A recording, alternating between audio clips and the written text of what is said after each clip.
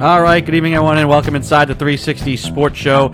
I am Andrew Pizzelli. He is Christian Lauber, and we're bringing you the biggest stories from the past week in sports. And you can reach us anytime in any of the comment sections of the live streams on Facebook, YouTube, Twitter, and Twitch. And as always, by email, the360sportshow@gmail.com. Christian, let's jump right on in and start. The NBA Finals have concluded. The Golden State Warriors are the champions of the NBA, only given a 14% chance to win by the Prophets at ESPN, and they win in 6 games. They win 3 games in a row to win this series. Your initial takeaways from the series and the Warriors once again kind of reclaiming their dynastic ways. Yeah, I would just start with the Celtics not losing more than 1 game in a row, and then losing 3 straight to lose the title. So I don't know what it really came down to. Whether that's fatigue, I think everybody's favorite person to pick on is Jason Tatum. I think in Game 6 you have a case, but I don't think overall he was the biggest issue. He's on the list for sure, but. I think fatigue is definitely up there, but I also think the Celtics just kind of imploded, really, when you look at it. In Game 4, they were up like 4 or 5, I think, with like 7 to go. Really, really in the driver's seat there to take a 3-1 series lead, and at that point, it's all but over, right, in most of these series. So they really just imploded in Game 4, and from there, I just feel like they couldn't get their footing again. They turned the ball over too much. Tatum obviously wasn't great down the stretch in these games. He's played a lot of minutes, a lot more than the guys on the other team. And I know people want to say, like, you're just making excuses, but that's just factual. He played a lot more games. He played a lot more minutes than the other guys on the other side. And I think that's part and parcel the Celtics' fault, because I think when I looked at the tail end of the series, one team looked pretty fresh. The other team looked like they were kind of wilting away. Now, Jaylen Brown was pretty good, but overall, as a collective, I think the Celtics playing Game 7s when they probably shouldn't be in Game 7s hurt them in this postseason run, and I think it ultimately caught up to them. Yeah, I think the Warriors, obviously, the talent they have, we know. Steph and Clay and Draymond does what he does. Steph? Huh? You could stop at Steph. Sure. Best player in the series, MVP of the finals. So you know they have the talent. They were the more consistent team. Now, the Celtics, I think, if you look at the top 8 guys, you'd say they're the better team. And the way the series played out, where so many of the games after the fact, it's like, man, the Celtics blew an opportunity, or the Celtics couldn't finish the deal, and a chance to go up 3-1. That's where the series really turned. And I know people will say, well, it's still 2-2. But you knew what you were facing. You knew you're facing guys with championship pedigree, and now it's 2-2. And 2-2 when you really feel like you should have had 3-1 is a way different than like, hey, you know what? They took 2, we took 2, or we split, but all the games were close, and hey, they battled it out. You kind of blew it. And so now you have to go back to Oracle. And then you have a putrid Game 5. It is Oracle, but it's San Fran. You have a putrid Game 5, and then it just didn't have the same vibe of, oh, come home, win Game 6, and hey, we force Game 7, anything can happen. The Warriors, the whole series, were the more consistent team every single night. You got a consistent something out of every single guy they played. Now, that doesn't necessarily mean that they produced, but their consistency with, and this is kind of part of that championship thing. When the going's good, it's easy. When the going gets tough, how do you respond? Now, the Celtics responded tons and tons and tons of times, but I think to what you said, Christian, they just started to wear down and playing extra games earlier in the playoffs. And here's the thing. The consistency from guys, fatigue plays a part in that. Not having a bench. Not having a bench in this. Now, the Celtics have a bench. Their bench did wonders for them in the earlier series. But in this particular series, no bench. Got nothing out of Grant Williams, out of Peyton Pritchard. Derek White, outside of Game 1, was bad. And nobody else was playable. You had nobody that could really give you solid minutes at the center position, or power forward. Grant Williams comes in, but he's kind of a tweener. He's kind of like a 3-4 guy. He was not effective in this series. And was not effective in this series. So you're asking your starters to basically carry the entire load, which guess what? The Warriors didn't have to do. They won the minutes in the series when Steph was on the bench. That should not be the case. Especially when he was the best player by far. So, that's where the Celtics, and we'll talk about their offseason stuff, what they can do to address that. But that was, I think, the consistency because of fatigue with your starters. Because down the stretch, like since February, Ime was playing basically 7 or 8 man rotations. They were playing playoff style basketball the second half of the year to get to where they wanted to be, which was a top seed and have that positioning. You can't do that next year. You have to have, if you return that top 8, great. Though I want to retain all those guys. But unless Aaron Nesmith is going to make a huge jump, you got to get a veteran guy to fill that spot. You need somebody to give you more offense off the bench. And in the regular season, guys 9 through 15 have to at least be people you could put in the game in the middle of the game and not feel like, oh my God, we're going to go to pieces. Well, here's the problem. So that's what happened. You wore out and you didn't have enough gas in the tank and you had no help outside of your starters in the finals. Yeah, I agree with that. But I also think you also alluded to this. Again, you lose game 4, right? And then you have to go back to San Francisco. And again, you're down early, you didn't play a good game. But then you're back in it and you're up 4. And there's a little bit of a theme here. Going into the fourth quarter, up 4-5, when you're kind of like sitting there like kind of rolling, and then you jack up 3 threes, turn the ball over twice, and you just wilt it again. And then at that point, it was over. I mean, after going down 3-2, it's over. In terms of the bench, one of the biggest things they need to address is, and again, you mentioned it, but it's Rob Williams needs some help behind him. I don't know what that looks like, but that has to be a huge need, because relying on Rob Williams at this stage of his career, where we've seen him get injured a couple times, and credit to him, he played through some pain here, obviously, and he played pretty well. I think if he's healthy, he probably win the series. I just think he's that big of a factor on both ends. But not having Tice come in the regular season, Tice is fine. Through the latter stages of the season, he was absolutely fine. He can come in and give you some minutes. In the finals, I think you need a little bit more. I was going to say, does it do you any good if a guy's unplayable in the finals?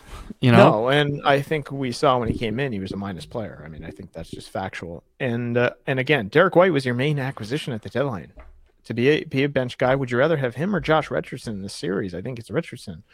But again, Derek White is very good in game 1, decent in game 2 and 3, and then he fell off a cliff and he was not good. But Grant Williams and Peyton Pritchard pretty much no-showed the entire series. So those guys hurt you, because when you look across the table there, Otto Porter and Kev Von Looney both came off the bench and started.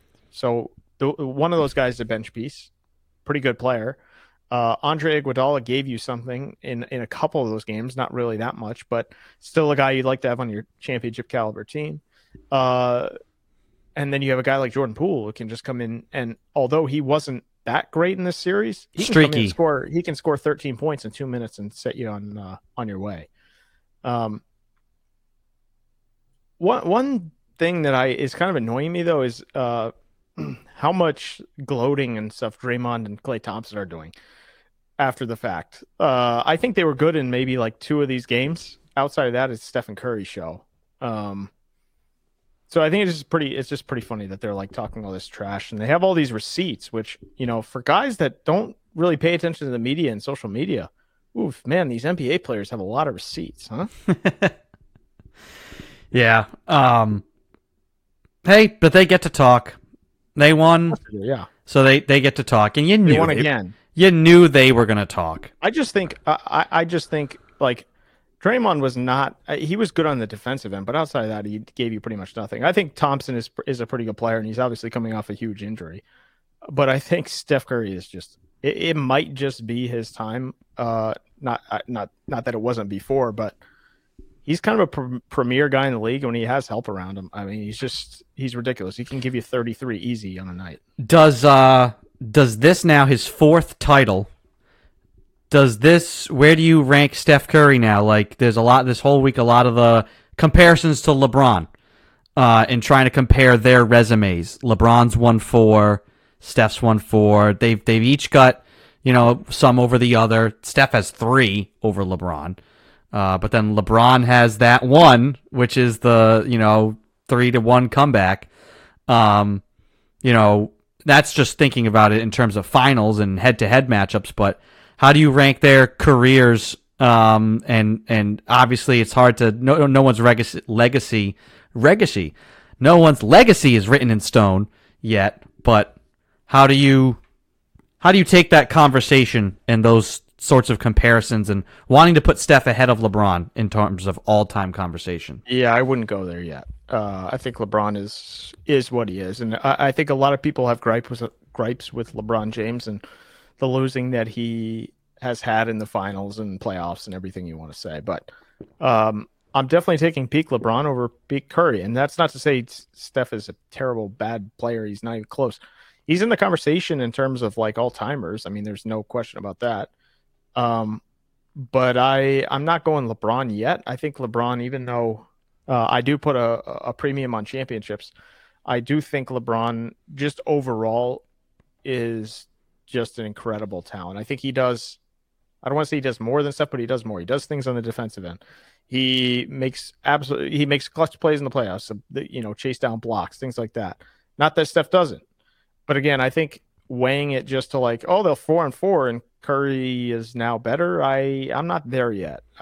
If AI created like the ideal basketball player, it would be peak LeBron, like a guy that's 6'9" that can do everything on either end of the floor. Like, yeah, and I think for me personally, I'm just putting LeBron a step above. I don't think he's like astronomically in terms of like championships. He's right there, right? Curry is right there, but in terms of player to player, in my eyes, I think LeBron James is still just.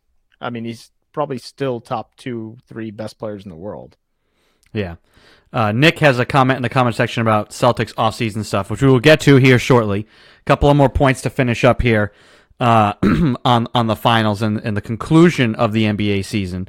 So that's the discussion around Curry and LeBron, and I agree with you. I think LeBron is still above Curry. Now, if Curry goes and gets 5, now you start putting him in all-time point guard status, and you got Magic Johnson, and we start having those sorts of conversations. But he's given himself a chance here because he still is going to have a window here with this team to win at least 1 or 2 more, maybe. I do think there is a case to be made for the fact that Curry has a lot more around him than LeBron did, or before the Miami days when LeBron was beating the Celtics early in his career and doing things like that. I think Curry has had a pretty good cast around him throughout his whole tenure here. Yeah. Somebody who there needs to be some perspective on. There's a lot of hate being thrown at Jason Tatum. You mentioned it. And I almost don't even want to acknowledge it because I think it's ridiculous. But I'll say a bit of this. People want to say, oh, this was year 5 for him. He shouldn't be struggling in the finals. He shouldn't, he never had a clutch performance. There was no, like Game 6 Milwaukee, that's like a signature moment in his career now. Facing elimination, you drop 46 points. There was no, he had 13 assists in Game 1, and that might honestly kind of just be the shining moment of the series for him. A night where he couldn't buy a shot and made a bunch of plays. Never really had a big game in the finals. That's because of the minutes the dude played. That comes back to what I said before about needing some help. You can't have Jason Tatum now after a deep run. Same with Jaylen Brown. He played like the most minutes in the NBA this year. That's not going to be sustainable if you want to get back to the finals. And it's the dude's first finals. And he didn't play bad. Like, numbers-wise, you're looking at like his averages, you're like, that's not terrible. Turnover. The turnovers are bad. But we all kind of understand where those were coming from. But at the end, there was just a lot of forcing, and they kind of had no answers because all they had was their starters, and that was it. And those guys were wearing down. But people say, oh, look at what like Jordan in year 2 was dropping 60 points on the Celtics and like already knocking on the door. The average, the odyssey of the NBA superstar. Very few guys come in their rookie year or second year and just win a title as the best player. It really doesn't. It doesn't happen early in their careers. Like even got like Dwayne Wade won a title with Shaq still kind of being with as his running mate. Kobe won with Shaq. Jordan didn't win right away. It took him a long time to get there. I mean, I don't think he made the finals. He was 27. Didn't win, or 28 may have been when he won his first championship. Nobody wins in the league at the age of 24. You have to go through the fire. And to being a star, being a superstar, this is the weight now that you have to carry. Jason Tatum, you got to a conference final game 7 of your rookie year. That set the bar. Like, the only place to improve from that was make the finals. Didn't do that in year 2. Did it in year 3, and you kind of blew a series versus Miami. Year 4 kind of sucked as a team, and year 5 you made the finals. And he has gotten this year, if you just look at him as a player, tremendous growth in all areas. And so I think that the people who are hating on him forget how young he really is. Well, it is a lot of trolls. So it is a lot of trolls, but you know what? Every now and again, you have to beat the trolls back. You can't just let them. You can't just let them have their way. Well, he is 24, gonna be 25, and this is his 23-year-old season, though. Exactly, and you know what? This is like he's still on track for all these guys. He's accomplished the same, if not more, than so many of these guys did early in their careers. The problem is you play in Boston where it's championship or bust for not just the Celtics organization, but recent history, all the organizations as a city. And you had success. It's not like, flamed out in the first round, but you got there, made an all-star game, and won a round. There was no progression. It was like, boom, conference finals. And now you're kind of going through these ups and downs and these bumps in the road. I mean, all the greats had to get close and lose, or get to the finals and lose. Isaiah Thomas, the Isaiah Thomas had that happen. Jordan just could never get past the Pistons or the Celtics. It's just that the narrative will come here for Tatum now, and it already has. Is he the guy? Is he the number one guy? And in 10 years we look back, and hopefully this is and I took that personally moment for Jason Tatum, and they've gone on and taken these lessons to heart, because you kind of have to have the heartbreak in the finals for all of it to kind of really sink in. No more, we basically beat LeBron. We got to game 7 of the final, blah, blah, blah. No, you were there. You had it in your hands, and another team took it from you. Okay, but here, this is the point, is I'll say it in a fewer amount of words, but the young guys in the NBA typically do not reach the pinnacle of an NBA championship until they are 26, 27 years old. Look at Giannis last year. Now, a lot of things have to go your way, too. But if you're asking me, if you're putting Jaylen Brown and Jason Tatum up against Steph Curry, Klay Thompson, I'm telling you, Steph and Klay have been here, done that. They probably should be a favorite in this series. Now, for whatever reason, the bettors and everything. But that aside, I mean, it's like he's 24, just turned 24, and Brown is 25. Now, obviously, the window is not open forever because you don't know if these guys are going to stick around here long enough. But that being said, they put it together this year. They should be able to put a couple seasons here together in terms of deep playoff runs. Hopefully, they'll have some more help because I think you got the coach in place. And these two guys have made strides, both Jason and Jaylen. And specifically on Tatum, is he's going to be going into his 24th season, 24-year-old season, turning 25. Guys are still not really there until 26, 27. Usually that, second big contract in the league. So I think the gripe on Tatum that, he's not a number one, he can't carry a team to a final.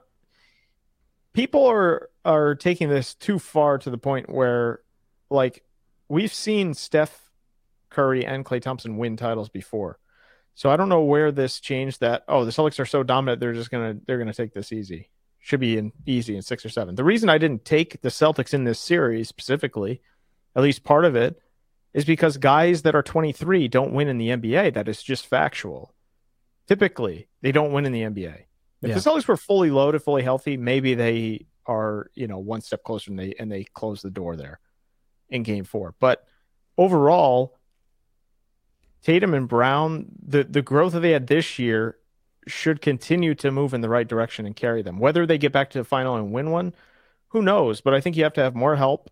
Look at the offseason, and then those two guys should be primed and ready for a couple of really, really good years. So that's what I wanted to segue to here is, before we talk about options for the Celtics in terms of players and what they need to really address, do I feel more optimistic now? I mean, the wake of that, like losing those 3 games in a row, it's like, man, what the heck happened? Then you realize how kind of remarkable of a turnaround it was. Not often do teams make, a condensing trade. They condensed their team. They cast off parts. Usually teams do that. It's you hope to build something and then you add to it in the offseason, and then that's the team that then goes to the finals the next year. The Celtics made the finals while cutting players and cutting salary. Kind of remarkable. But either way, you got there, you lost. Is this a scarring moment?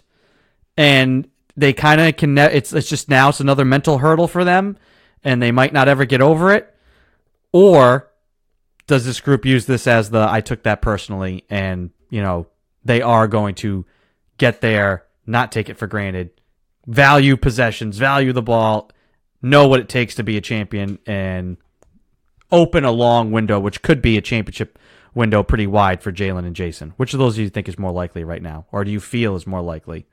God, I have no idea. I would say this is like too much. I would say they're more. You're just resisting saying what's more likely, that they suck it. They're gonna blow it. No, they have no weak mentally. There's way too many factors to decide whether they're gonna just absolutely never get back to this. What's your gut tell you though? I mean, how do you basically how do you feel about it? I felt pretty bad as soon as it ended. Like, man, like that it would be scarring, that like you needed to win it so that you didn't have the pain of losing it. But in a way, I think the pain of losing it might finally get these guys to buy in, because it's almost like they skated through that whole playoffs really never paying for their own mistakes because they kept finding ways to win because they were that good. And small mistakes really cost you big time versus the Warriors, and now you've learned that lesson the hard way. So I think when they get back, hopefully they get back, there's not going to be any more looking like, oh, look, the NBA Finals logo. This is pretty cool. We're in the finals. No starry-eyed. It's all business, I think. So I feel better about it now. Yeah, I mean, I feel like those two guys are still super young, and they should be back in this position. Just going straight off the top, I don't think this is going to be like, oh, they absolutely blew it, and this is it. It's not like they went up against who knows who was a worse team in the. It's not like they were up against the Nuggets and lost. They're up a team that's won and been there. God, how long? How many times in the last like 6 to 8 years? So overall, yeah, they should be back in the position that they were in, and hopefully they'll kind of step on the throat of the opposition and actually take a hold of a series like that instead of turning it over and making those small mistakes. So kind of quickly, we're obviously going to have a lot to discuss on this topic, but we'll keep this one short and just kind of give a few points. It's coming quick here. The NBA offseason is already underway. There's already been trades that are announced. Christian Wood to the Dallas Mavericks, and you're going to have a lot more stuff coming out and leaking out that's agreed upon in principle, with the draft coming up quickly and free agency right around the corner as well. What do the Celtics need to do? We kind of touched on it. We're not going to name players right now because it's just too much to dive into that right now. But what do they need? I have said they need a big to play behind Rob Williams and give me a veteran scorer. I don't care if he's a 3-point shooter. I don't care if he's a guy that can, like Evan Turner, just mid-range king and handle the ball. Give me somebody that can get you offense off the bench. I'm hoping more than a little. I'm hoping a little more than Evan Turner. I'll be honest. But I would say, they for sure need a big. Someone like, I don't know, whatever. Miles Turner intrigues me still after all this time. A guy like that, that can give you 3-point shooting, paint presence, a backup for Rob, a guy that can give you serious minutes if Rob were to be out for a period of time, nursing whatever his knee. I'm sure it's still going to be probably a bit of an issue going into next year, just based on how much he played here. So you definitely need a guy behind him. That is immediately where I go. And then I think you need a 3-point shooter. Someone of JJ Redick caliber, someone that's going to come in and be able to just hit a few threes. Now, Aaron Nesmith was supposed to be that guy, I was told, but I was lied to. So hopefully we were all lied to, Christian. Yeah. Hopefully you can get, and maybe he will make an impact next year. Who knows? But that would be found money. Sure. Or you sell him off to get an actual 3-point shooter. Sure. But you need a some type of guy that can come in. I'm not saying Jordan Poole, but some guy like that that can just come give you points. You need scoring off the bench. I think Pritchard did some of that, but he didn't do it consistently enough to where I would say, yeah, put Pritchard in there for 22 minutes. Give me a bench guy that gives you 15 to 22 minutes a night that can just shoot, i.e. JJ Redick, someone like that. Yeah. I'm all in for that in a big. And if you can get maybe one or two guys like that and accompany that with what you have in Derek White, Pritchard, Grant Williams, and get another piece there, I think you need more bench help. And that was more apparent than ever in this finals. So I go big immediately. That's my number one need. Hopefully a big that can shoot, because I think to balance out Rob, he doesn't really shoot threes. He doesn't really shoot a mid-range game. He can. But to have that guy at the rim on offense and defense, and then if you have a backup that can kind of spread the floor, have a paint presence at the same time, I'm all in for that. Yeah, I agree. I mean, I think it's pretty easy. And Brad Stevens today, had a press conference, basically echoed what we've said. He said he thought that they needed more on the bench, more from their bench. Short term, they want to address that, but long term believe that there's some options there. Hey, if Grant Williams and Peyton Pritchard continue to grow, they've made strides. If Aaron Nesmith can actually give you 10 minutes, 15 minutes, can be a reliable 3-point shooter, play some hustle defense, and just give you 10 minutes, that's great. But as I say, I don't think that's coming next year. Nothing indicates that right now. Were you going to hold your breath until I said that it wasn't going to happen? Yeah. Don't get me wrong. I think Nesmith could give you a little something, but I'd like to keep him to see if he develops. But if they have to trade him to get that vet, like you said, I'm fine. Are you sure? This was your guy. This is your guy. You stapled yourself to this and guy. James Young was my guy too. So it is what it is. You're always wrong, is what you're saying. Probably 8 times out of 10. Want to get to this Bradley Beal question? Yes. So, serious question. Do you think, this is from Nick, do you think we should go after Bradley Beal on this team? My personal vote is no, because I think we have to get rid of Al or Smart. I don't know, just a thought. It is going to be interesting. I don't think Marcus Smart is going anywhere. Al Horford's interesting because they got him to basically be the salary filler. And then he outperformed their expectations and then was a beast and a leader. And so now I feel like they're in a weird spot where they kind of just, they need to bring him back for his presence and everything else, like his importance to the team. But it does kind of trip up, I think, maybe what had been their plans to use his contract. Like, hey, Al will be a good guy. Maybe we get to the second round, we develop these young guys, and we can flip him to go get Miles Turner, some other piece that's coming here. That's what I'm saying. Somebody else, right? But obviously, if Kevin Durant wanted to come here and you flip Al Horford for Kevin Durant, I think you do that. Start the rumor. I think you do that. But Al Horford, Kevin Durant. Do you do it? Yes, I do it from a basketball sense. I don't necessarily know how I feel about it as a fan. Would we win a title? Yeah. Would I feel good about it? I don't know. I'd feel pretty dirty. Same goes to Bradley Beal. I think I don't know if I want to trade Al Horford for Bradley Beal. We proved we can't. Last year, at the exact same time on this show, I said you don't need another superstar. You've got Jason and you've got Jalen, and as long as you did because you lost, right? No, as long as everybody else buys in, I think you have enough. You can't, Not. Oh yeah, another superstar would have obviously, helped. Like put LeBron on the team. We only won a title. Oh my god, that's not fun. Okay, then Christian, how come in your list of needs you didn't say another superstar like you've said in the past? Now you're saying what I've said before, which is give me a backup. Your needs were backup center and a bench scorer, not we're gonna get another guy in here to be with Jalen and Jason. I said 3-point shooter, not scorer. Fine. Even more specific. I was leaving you benefit of the doubt. We'll get really specific. A backup center and a 3-point bench shooter.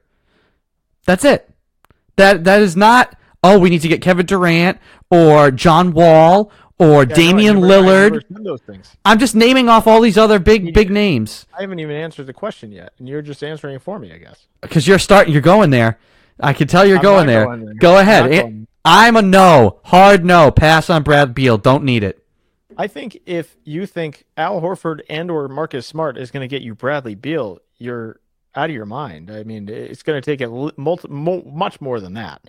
There's absolutely no way they trade Bradley Beal for on either side. I don't think. I don't know. Like, do you? Oh, it's more. It has to be more than a straight up. Yeah, and I don't think it's Al or Smart. I think it's Al and Smart. And then a bunch of picks. If you're not trading Jalen and Jason, that's going to be the package. However, I don't think Bradley Beal is necessarily the best fit because of Jaylen Brown playing similar positions. Unless you're trying to get Bradley Beal here because you think Jason Tatum's going to sign here for the next 10 years, if he is here, then I guess I'd be aboard just because I want Jason Tatum here because I do think he's probably going to be a top 5 player for the next 10 years. But in terms of a fit on this team, no, I think if Rob Williams is fully healthy, I think you probably win a championship. I don't want to put that all, but I think Rob is a huge key. And or if you can get someone that can give you minutes behind him. So I don't think you necessarily, don't get me wrong, I love Bradley Beal. But at this stage, I don't think, if it went sideways again, then absolutely, I'd be all for Bradley Beal. But the two of them kind of figured out how to play together. And I think if you get any semblance of a game from Tatum and a healthy Rob Williams, I think you're right there again. So that's why I'm not going that far. I don't think you need a Bradley Beal to put you over the top or a Kevin Durant. Would it put you over the top? Probably. Yeah. But you'd have to give up a lot. It'd be a lot of first-round picks in there. I don't know. I'm just not going that far at this stage. I think you can do some other things with Smart. Who knows if he's here? I don't know. I'm still not fully in on that. Well, here's the thing too. So let's say you trade it's just Marcus Smart and other assorted crap to make salaries work and picks. Who's your point guard? Is Jason Tatum your point guard now? Be Derek White. All right, so it's Derek White, Jaylen Brown, Bradley Beal, Jason Tatum, and Rob Williams. That's your starting 5? Probably. That's mighty small. Is it? I think it is. I think you're bigger than a lot of teams at that lineup. I'll be honest. Bradley Beal's smaller than you think.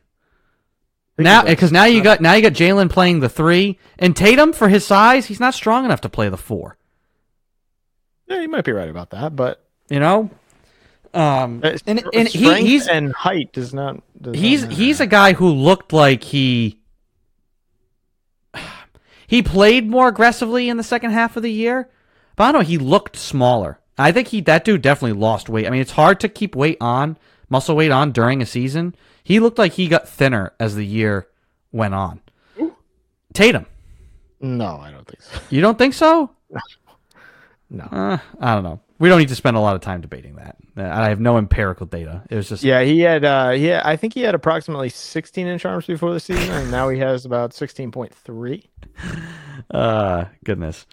Yeah, so I mean, we're gonna have to keep. I mean, this is one of these things. It's like there's gonna be a day, because when is the NBA draft? The NBA draft is Thursday. Holy crap! Is it really Thursday? It is Thursday. Should we do Can't a wait to draft? get- Should we do a draft show, Christian, and just be like? No. I feel like who even know? I mean, here's the thing about the Celtics making the finals.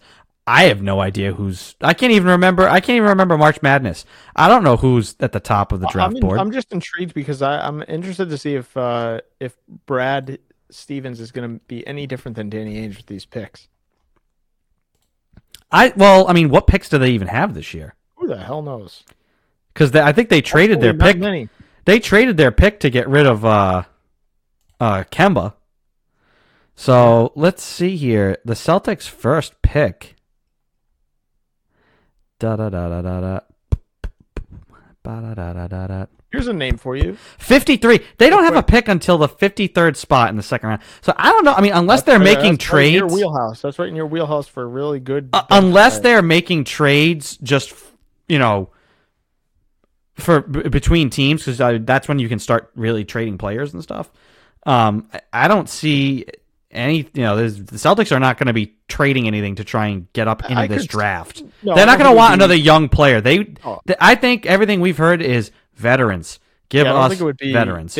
They're not trading to go up in the draft or anything dumb like that. They're going to be trading maybe that pick for another player. I could see that. Yeah.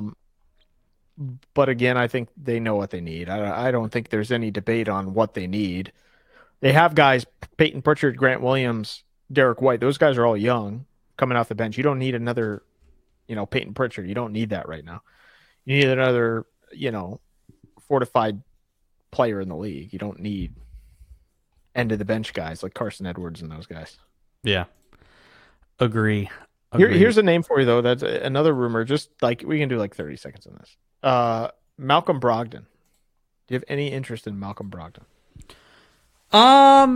So this is going to be the interesting part with this Celtics offseason is I do believe there will be veteran players available who want in. That you could either get on cheaper contracts, that you could get on the buyout market this year that will take nothing. Obviously, if you're trading for players, you have to take their contracts. Brogdon's an interesting one. I mean, if you're telling me he's your backup point guard and he can play the point and you let Derek White kind of be a two guard, kind of roam around and just do everything. I like that. I like Brogdon. I've always liked Brogdon's game. He's tough. He's aggressive. He has a bit of a shot. I think in a bench role, I think he'd be great. Now, I don't know. Now, what's the price tag? Is he under contract right now? Is he a free agent? Yeah, he's under contract. So let's see. Malcolm Brogdon. Did you trade Marcus Smart and something else for Miles Turner and Malcolm Brogdon? Smart for Turner and Brogdon. There's obviously something else on the Celtics side, but say Neesmith. Someone. Man, that dude's making $22 million. Yeah, he's making a lot of money. I don't think so. I mean, this is where I mean we could get lost in this. Like, I don't know who. Let's see. Yeah, that's why I didn't want to go too far down the road. Too far. I mean, let's just peruse. We'll do quickly here. Available free agents. Do we want to look at all guys? Or we want to just look at like point guards, shooting guards, or should we just look at everybody? Let's not do this right now. How about that? I could do 2 hours on this. I don't think I have time for this. You don't have time. You don't want to get sucked down the rabbit hole. I'll tell you the only guy. The Celtics should be looking for guys in that 12. Give me power forwards and centers real quick. How about that? Okay, let's see. Because I want to engage forwards. Okay, so these are all going to be guys in the salary. I say $15 million and cheaper is what this is what I'd expect them to be paying to get a bench piece, something like that. Here's your forwards. I'll give you a top list of availables. Andre Iguodala, no. Thaddeus Young, no. Joe Ingles, possible. Torian Prince? No. TJ Warren? Now, that guy might actually just get a max contract somewhere from someone stupid. So, Montrezl Harrell? No. Derek Jones Jr.? Kyle Anderson? No. Marvin Bagley III? No. PJ Tucker? I would take PJ Tucker. On to be a minimum guy, like to be the third like forward, like doesn't play, but then in a playoff game gives you like 10 minutes out of nowhere and is effective. He's annoying on defense and he shoots 1-3 a game. I'll take it. Yeah. Matthew Murphy, Wendell Carter Jr. That's a guy. Here we go. Jalen Smith, Kevon Looney, Kevin Knox, Bobby Portis. I would love me some Bobby Portis. I like Bobby Portis a lot.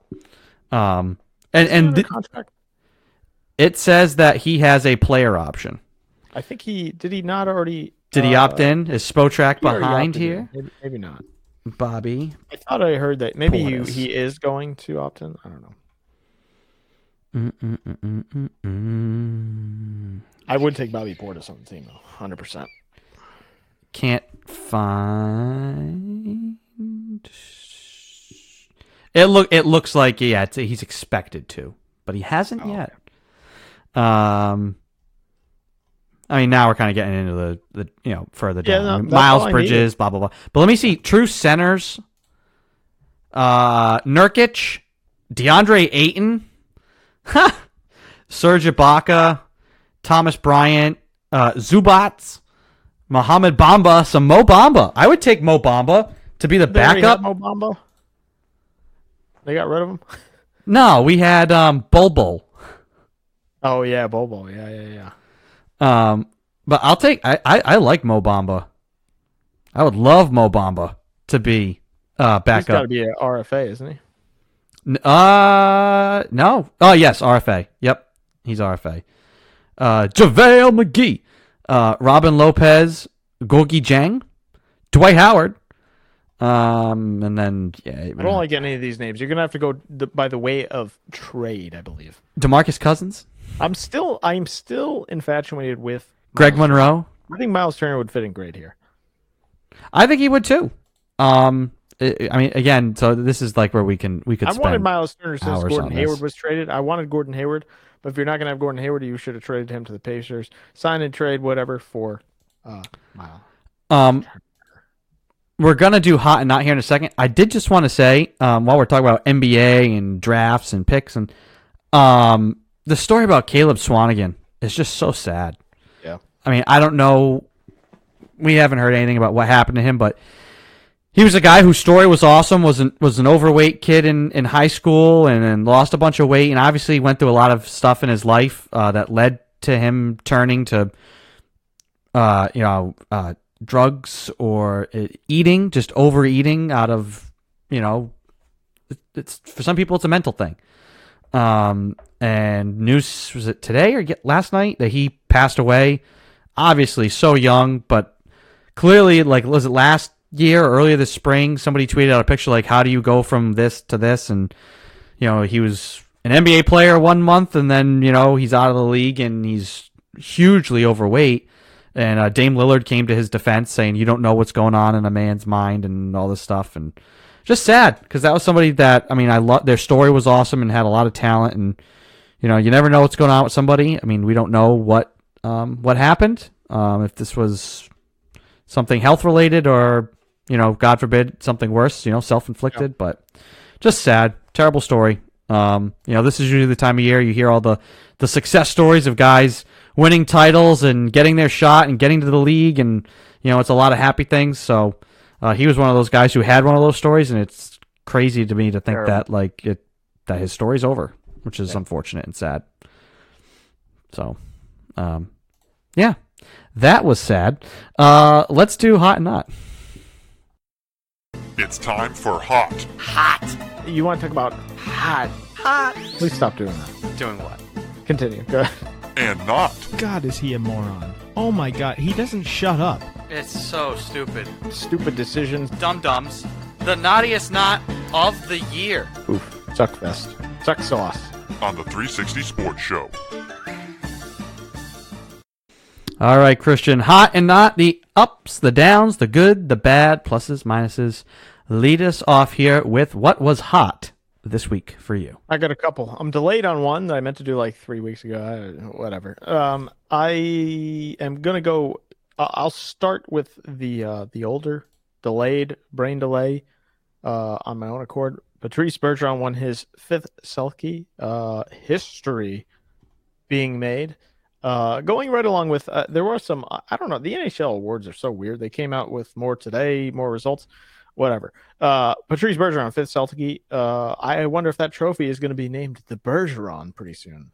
He probably should have won 6 times, 7 times. If he hadn't won so many times before, the 4 times, he probably would have won more, but they kind of, give it to other guys, which is fine. But, Patrice Bergeron to start. And then with the news that Rob Gronkowski is, I say, 90% retiring. I'm still not there yet. I'm waiting for something else. I'm going Rob Gronkowski. I know a lot of people he did become kind of a diva down the stretch here in New England, but 4 Super Bowls, just an all-timer. Over 9,000 yards, 92 touchdowns for a tight end. Just ridiculous, and how instrumental he was as a player for New England and Tampa in their Super Bowl runs. Guy's an all-timer.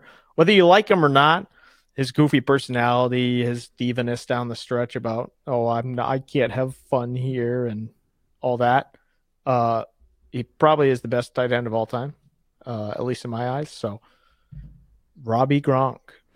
I got to agree. I was going to go Gronk too. Greatest tight end to ever play the game.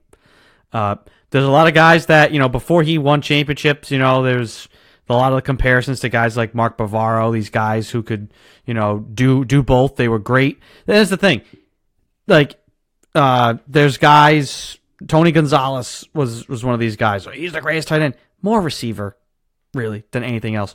Gronk is Hall of Fame as a blocker and as a pass catcher, and then with the ball in his hands as a playmaker.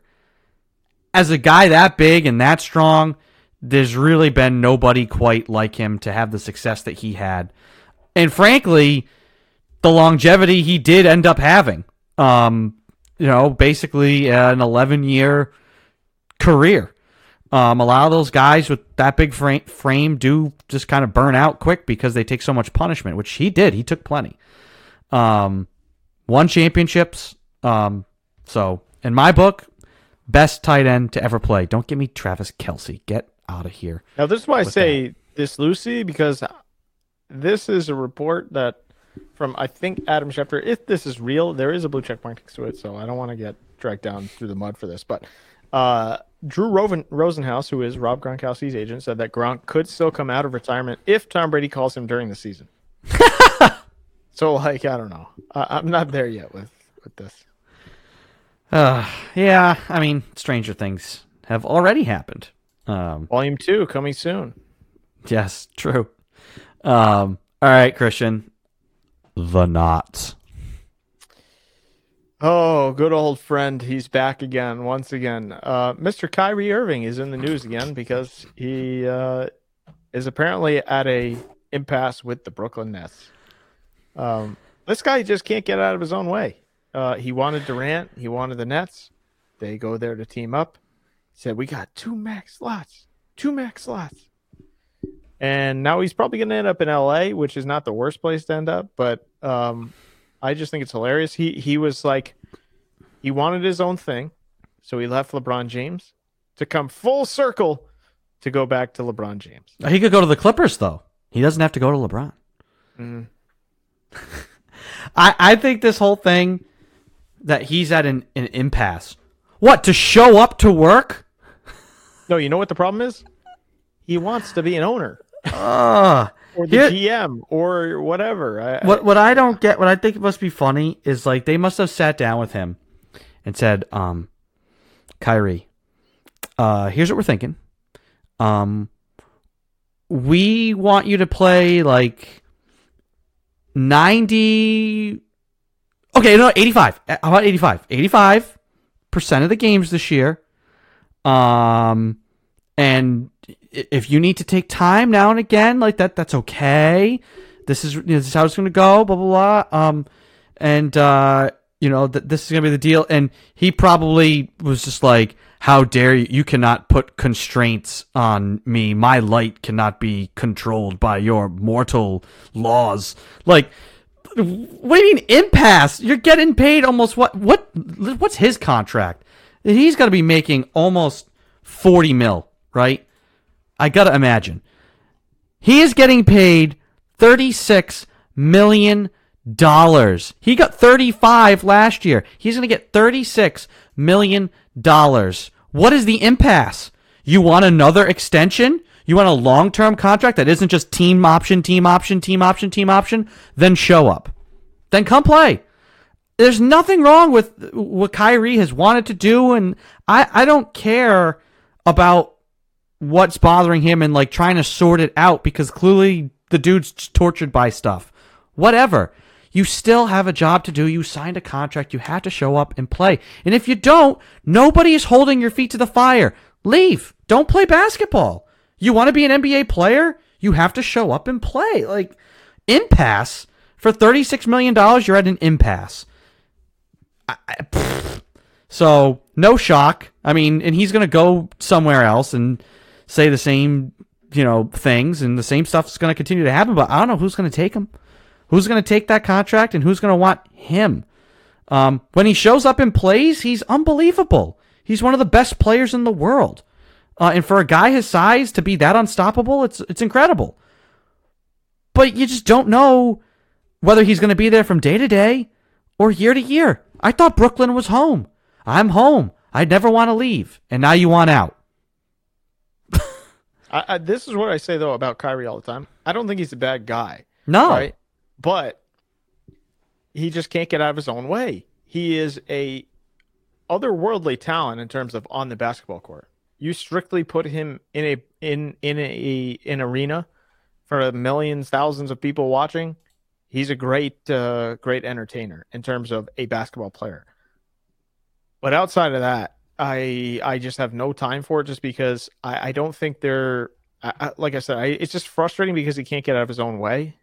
He had an opportunity here as well as in Brooklyn to really get like a number of teams to that next level, and he just kind of like wilted, or who knows? He just can't get out of his own way.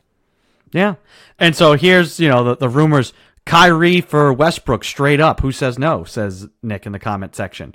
I think that would be hysterical on so many levels.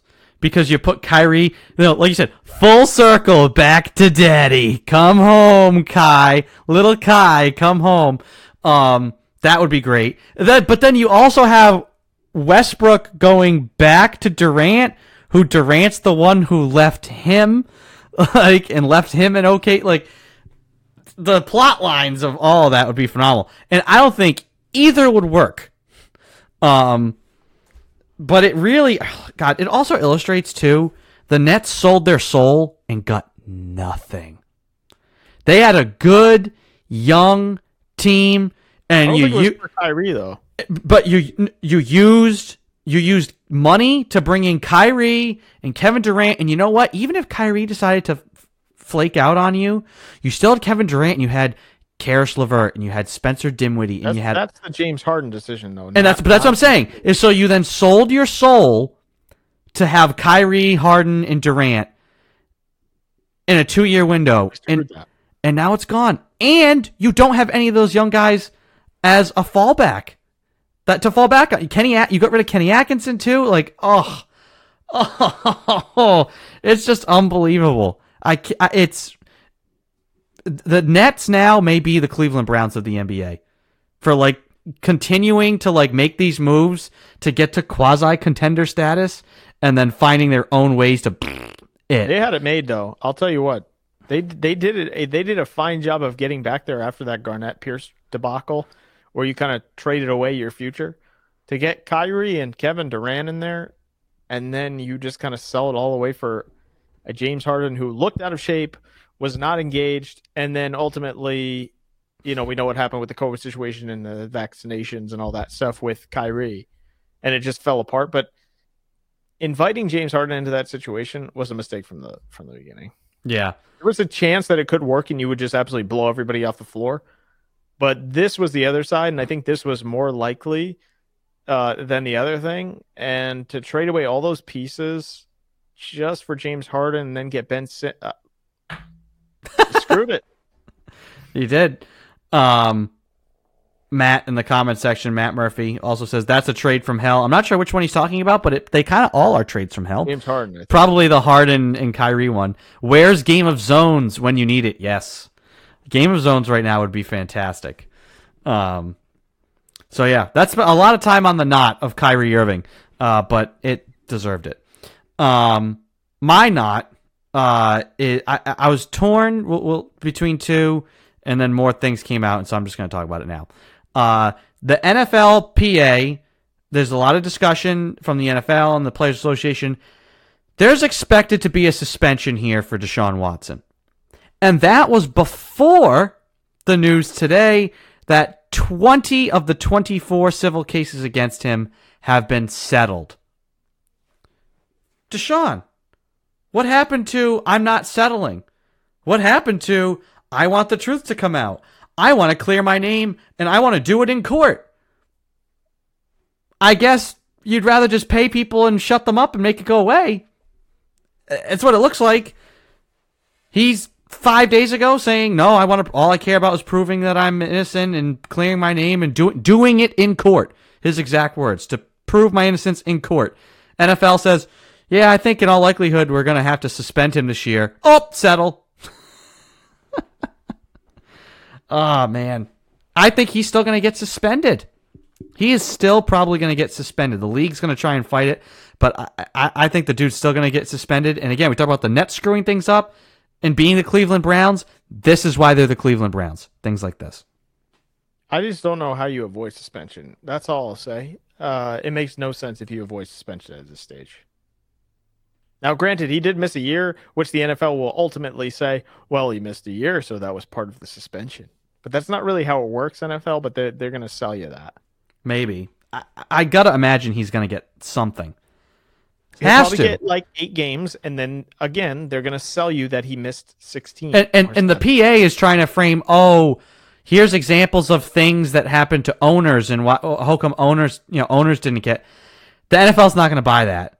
As much as the PA wants to try and like flip this around and create owner accountability, which I think should exist, Dan Snyder, it's the NFL's not going to buy that argument, and so I'd say there's the dude probably would be suspended a year, some sort of indefinite suspension, but I think more than likely they're going to suspend him 8 games. It'll get like knocked down to 6, and that's what'll happen.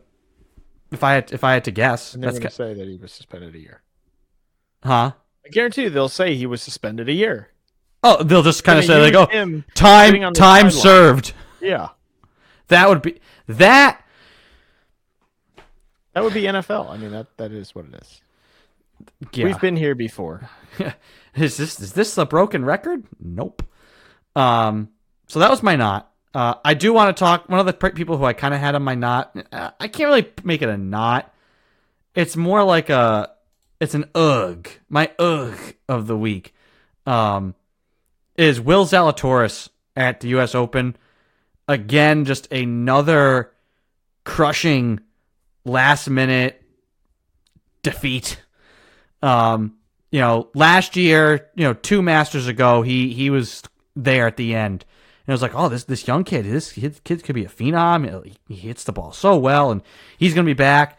And then has been like knocking on the door at some of these major tournaments, and like has to go to a playoff and loses. All he has to do is sink a putt, and it's one thing to miss a putt, but he literally rims out from 14 feet, misses by a millimeter from forcing a playoff and losing the Open. I feel bad for him. And you just wonder, like, how much, like, does that... Is in a game like golf where, like, putting and the stress and the mental side of the game plays so much of a factor, is all of this just going to get to him and just be too much, which would be a shame because I think the kid's really good.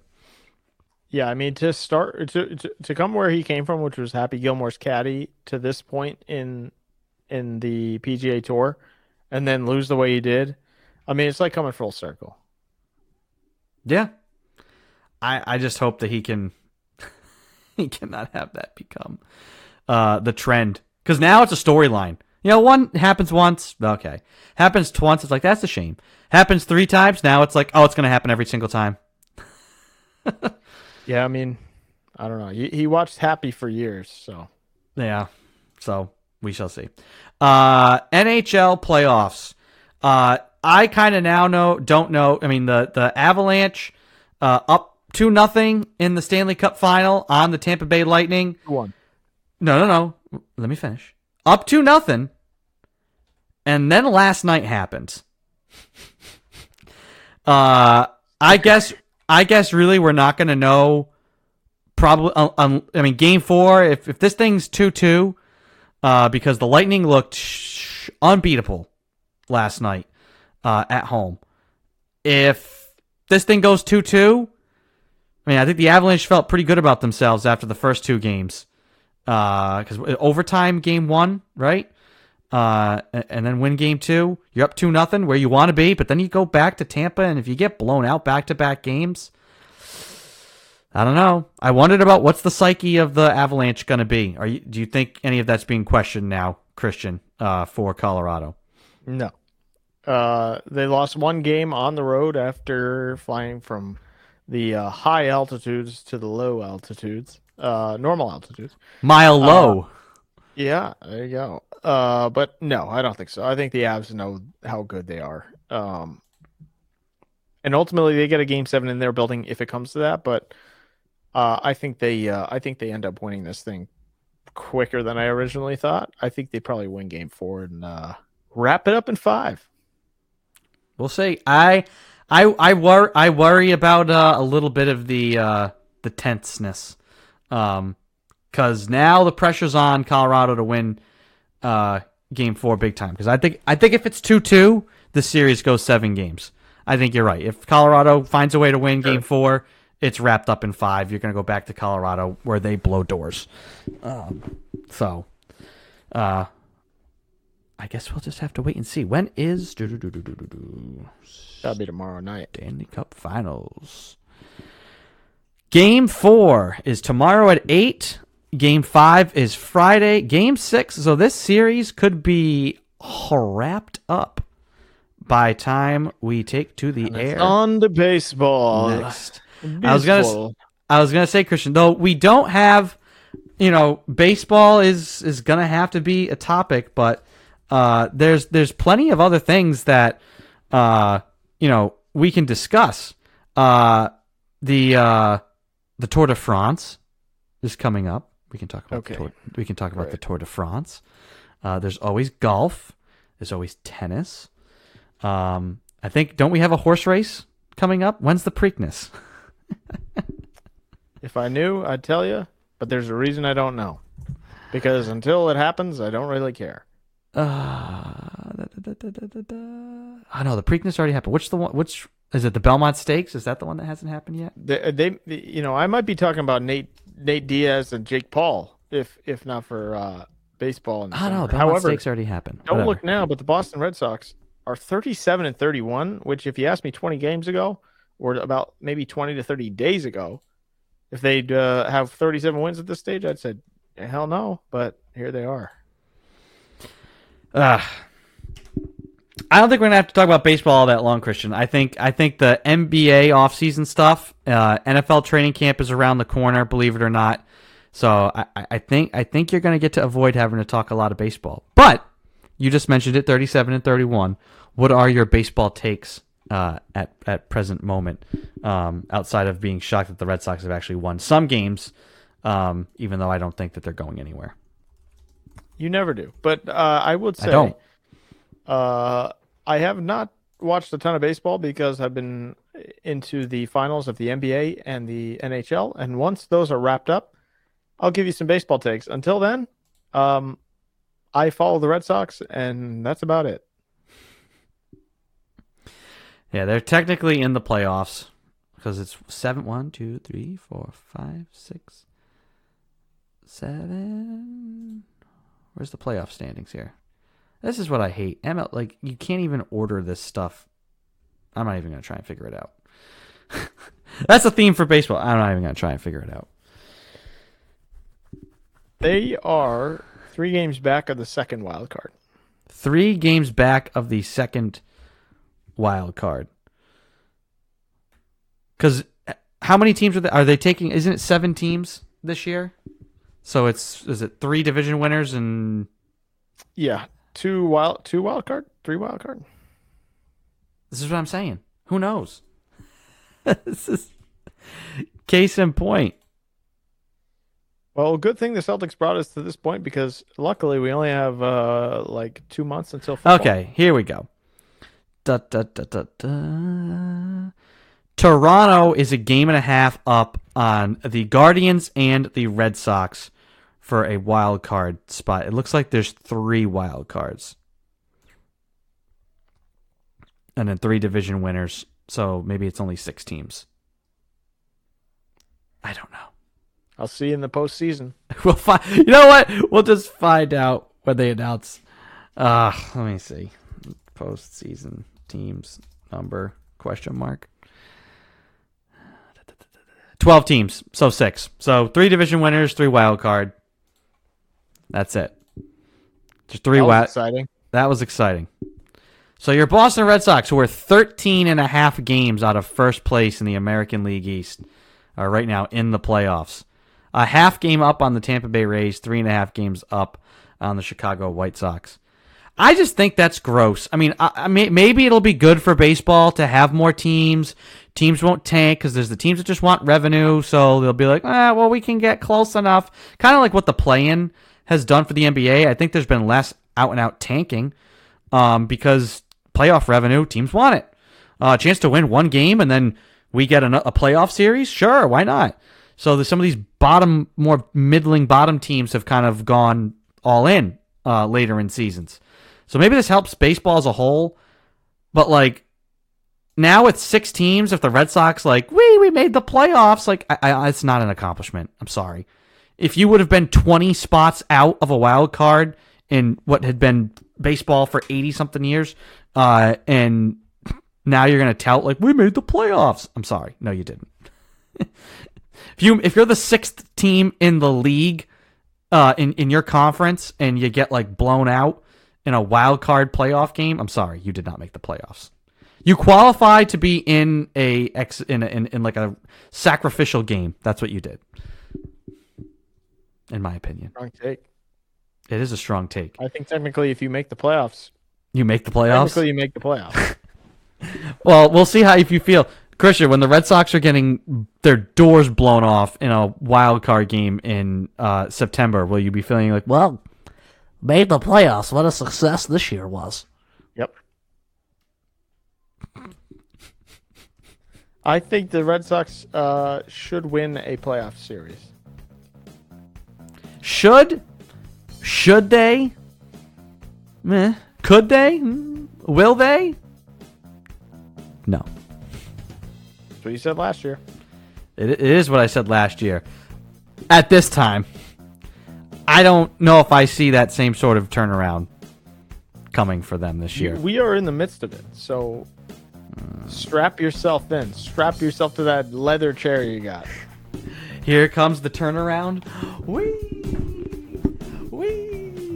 Good thing I fixed the XLR cable, And you Christian. just You would have broke gotten it a tornado storm there. Yeah.